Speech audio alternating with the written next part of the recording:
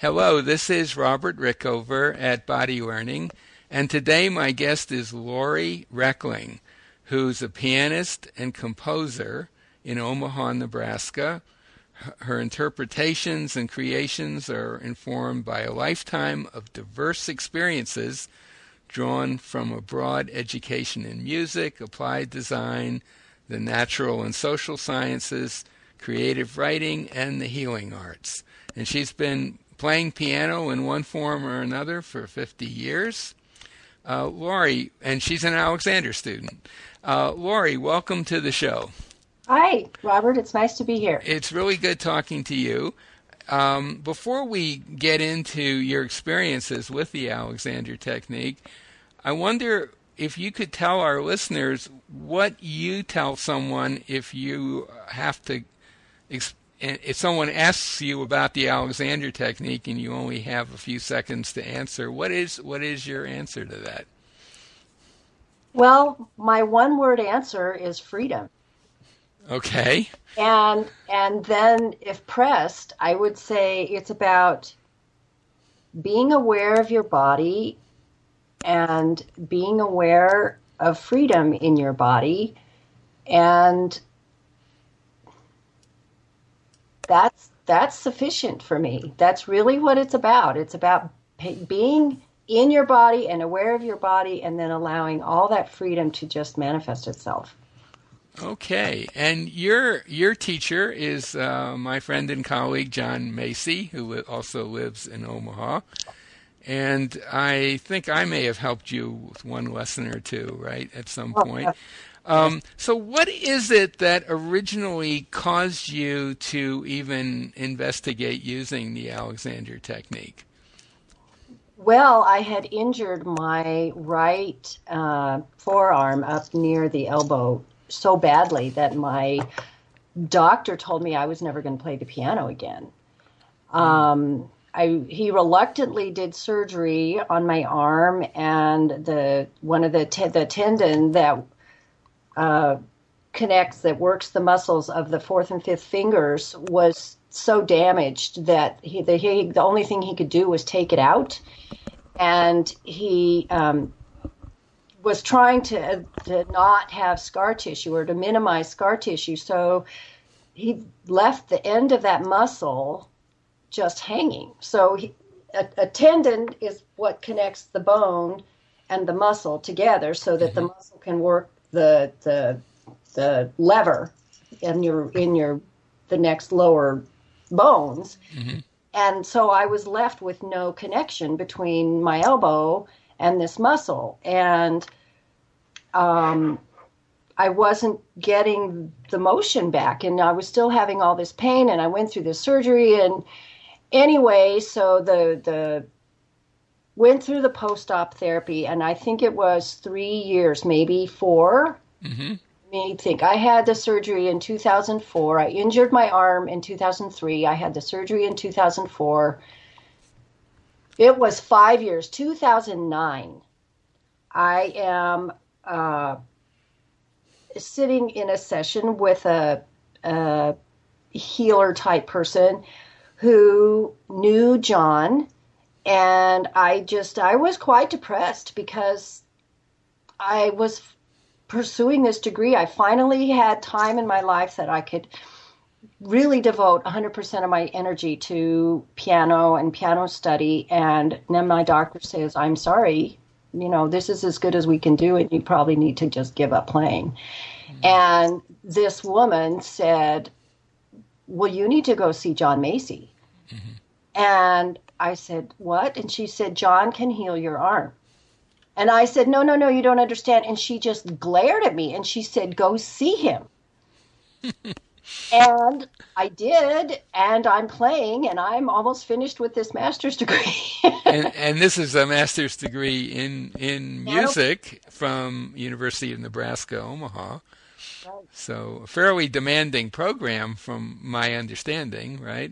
Yes, I just gave a 55-minute recital. I played a Mozart concerto with thousands and thousands of very fast notes, and Liszt and Debussy and no pain. My arm works fine. I will always have to be mindful.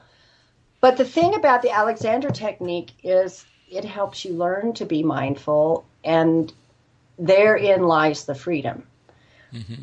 Because all of a sudden you're not just flailing around or just doing things habitually that will get you in trouble. It's like, oh, I have awareness of this, and I can just let that be free and let that go, and the tension leaves, and all the things that you need to do kind of trickle down after that. And it isn't magic, but it sort of works that way. Mm-hmm. Mm-hmm. And I'm a firm believer because I'm playing again. Right. It's pretty black and white for me. And how did that process of re-education go? I mean, at the beginning, what were some of the first things that came up in that work that you did with John? Well, initially I was pretty discouraged because I had so many habits that were not helping me. I was going to say bad habits, but no, they were just habits that weren't helping me. And it just seemed almost insurmountable. Mm-hmm. What were some of those habits? I think pianists might be interested in knowing that. Yeah, I had the pianist, the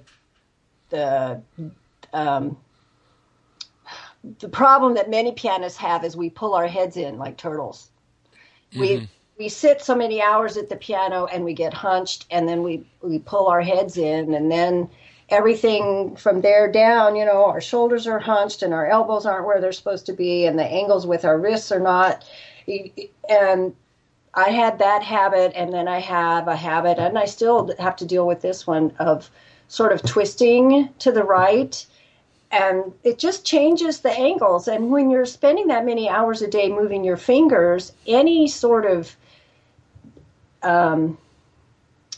weirdness in any angles of anything above that can cause a problem, and it can cause tension, and you can't have tension when you're trying to move. It's any athlete would tell you. I mean, playing a musical instrument is as athletic as running a marathon. It's absolutely, yeah. Because you're doing the same thing over and over and over again, or similar movements. Yeah. And that when you're doing that kind of thing, there's not a lot of margin for bad habits. Mm-mm. Mm-mm. Yeah. And the even bigger issue, it's not just that our bodies suffer, but the music suffers. If we're not free in our bodies, the music gets hindered. I can tell, I always could, but I didn't know what I was hearing, but I can tell the difference even in an audio recording of a piece played by two different musicians. I can tell who is holding extra tension and who is not, just by the way the music sounds. Now, is that a skill that you wouldn't have had a few years ago? Well, I could always hear a difference. I just didn't know what exactly the difference was. Right. So you said when you first started having lessons, you had these a number of kind of deeply ingrained habits, and you were discouraged, I assume in part because John was asking you to let go of some of those. Mm-hmm. And in a way, it was asking you to let go of kind of what you did, right? Right. And that's scary, right? I'm not going to play if I don't do this. Exactly. And and so when did the point come, or how long did it take before you began to see that actually you could let go of them and still play, even though I assume it felt kind of weird at first? I think it was when I began to be able to play pieces that I had never thought I would be able to play and be able to play them better than I had ever thought I would be able to play. There's a Debussy piece I was working on. It's called Pagodas. Hmm. And it's full of these big gongs that you drop down into the bass with your left hand. And your right hand has all the, it's very fast finger work, very high up on the piano. So you're either leaning your entire body to the left or your entire body to the right, or your hands are spread a long way apart. And you, if there's tension, it's very difficult to play that. Hmm. I was able to play it without pain with my bad arm, with my injured arm. I was able to play that, and it went fine. And I that was like, oh, So, oh, so do you think it was because it was a piece you had never played before that made it a little easier for you to drop your older habits? yes. Hmm. When I play pieces that I used to play before I did Alexander work, it is very difficult not to go back into those old habits, even now. Hmm. Hmm. Right. And I think when that there was, I think there was one day a few months ago when John and I both worked with you, and I remembered that that had a lot to do with your ability to reach those extreme ends of the keyboard and to do it mobilizing your whole torso in an efficient way. Hmm. I remember that very clearly, the kind of being able to get that little twist in your torso that would take away some of the downward pressure on your hands at either end, right? I remember that, and because of that work, when I finally performed that piece, I was able to play though that passage very, very fast and very, very light because I wasn't pulling down on myself and I didn't have extra tension in my Hmm. arms. And the you and John really helped me with that because I had been struggling, and you helped me find where up and free was, and all of a sudden there were the notes just right under my fingers, and it wasn't even hard. Yeah, and you were under, as I remember, that was the same period of time that I think has gone on until fairly recently when you were under a lot of pressure because you had to give these recitals that were part of the master's program, right? You were going to Yeah. be judged, and there was a lot at stake. It wasn't like you were just learning a piece for fun. You really had to be able to perform it well. Yeah. Yeah. Yeah, I did. And that was for the recital in the fall. And it not only had to be good, it had to be memorized. Hmm. And I did it. Yeah, Did it. you did. Well, I will say that you were a quick study. Of course, I think John had. Well, of course, by the time I met you, you'd already worked with John quite a bit, Yeah. and so I guess he had the harder job earlier on, right? Oh, The, yeah, what he went through. And I get so discouraged so fast. And it just, well, I had been not able to play well and been through all this surgery and all this pain for so many years. And yeah, it was a lot. yeah. So we touched on this earlier. You touched on this earlier, but I wonder if you could expand a little on the idea that it's not just that you're the physical demands of playing are are not as great once you have some Alexander training, but that the quality of the actual music, the output of the process changes. Could you say a little more about that? I mean, Just from your own experience with it. yeah, and it's true across the board, no matter what instrument, even if you're singing. So whether it's violin or a woodwind instrument or the piano, or you're a singer and you're using your body as it's the same. When you are not in the way, when you are able to when you and your body are able to be completely free and without extraneous tension, then the music, you are free to let the music just kind of flow through you. what happens when we carry tension is that we bring a lot of that tension into the notes, and there's a harshness or a roughness to the sound, and it may sound subtle, it may not, but it even when it's a loud passage with lots of notes, ba ba ba ba ba ba ba, if you're getting that sound through tension instead of just through freedom and your notes going, there is a harshness and a abrasiveness sound that is not there if you can free yourself to get out of the way and let the music just flow. Right. And it's true, I think, for any musical instrument. Like a violinist with a stiff shoulder is going to produce a quality of sound that's not as good as if their shoulder were free.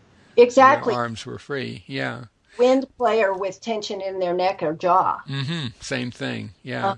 Uh-huh. So another question I have, I know that you spend a lot of time practicing, learning a new song, practicing it.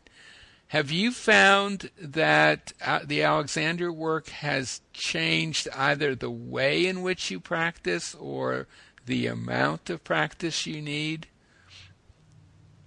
Yeah.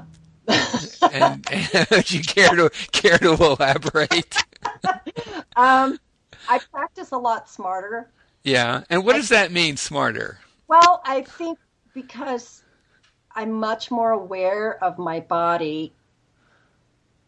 When I feel something shift, I notice, and it's either, okay, now why am I doing that in this passage? Maybe I need to fix what I'm doing, or I'm tired. I need to go away for a little bit and take a break. So I'm spending fewer long sessions at the piano. Depending what I'm working on, some pieces are so mentally dense you can only work 20 minutes, but I do a lot more short sessions and get up and walk or breathe or whatever, and then go back so that I'm not just sitting there getting more and more tense, ingraining that tension into the piece. Because if you're practicing with a habit that's not helpful, it's going to be 10 times harder for you to unlearn it. Why not just keep it in a place that is free and feels good from the beginning, even if that means a little bit less practicing at one time? Would you say that approach that you just described is not the standard instructions given to piano students? Depends on the teacher. There is starting to be a shift in thinking among a lot of really high-level teachers in favor of that direction that I just talked about. Right. But there is still a lot of, well, if you can't get it, just sit yourself at the piano and drill until you do. Just push through it, right? Yes. Yeah, and that, in my experience, working with lots of musicians over the years, is that's very common, and it doesn't really lead to such great results. No, it just leads to a lot of bad habits and a lot of tension and a lot of problems that you have to try to overcome. That just makes the task at hand that much bigger and that much more difficult. Yeah. So, I'm wondering, as kind of a final question for you, based on your own experience with the Alexander technique, what would you say to other musicians who may have heard of it but haven't explored it, and particularly pianists, but musicians in general? What would you say to them in terms of why they should give it a try? They'll feel better, they'll play better, they'll sound better. And that's pretty much what most musicians want, isn't it? Mm-hmm. Yeah. Yeah. It is in our soul to create the music and to put the music out there and have the music flow through us. But we very many times put our physical bodies at under great strain to do that. And if the ultimate goal is the music, then it seems to me that whatever we can do to eliminate the strain on our bodies, that helps that helps the music. It frees the music to go where it needs to go, and that's much more satisfying. And I would think it also makes it the case that you're likely to continue your career for a longer period of time. No question. There's an awful lot of burnout among musicians. And a lot of injuries. A lot of injuries, yeah. Field, which is so sad. I mean, I went through that. I mean,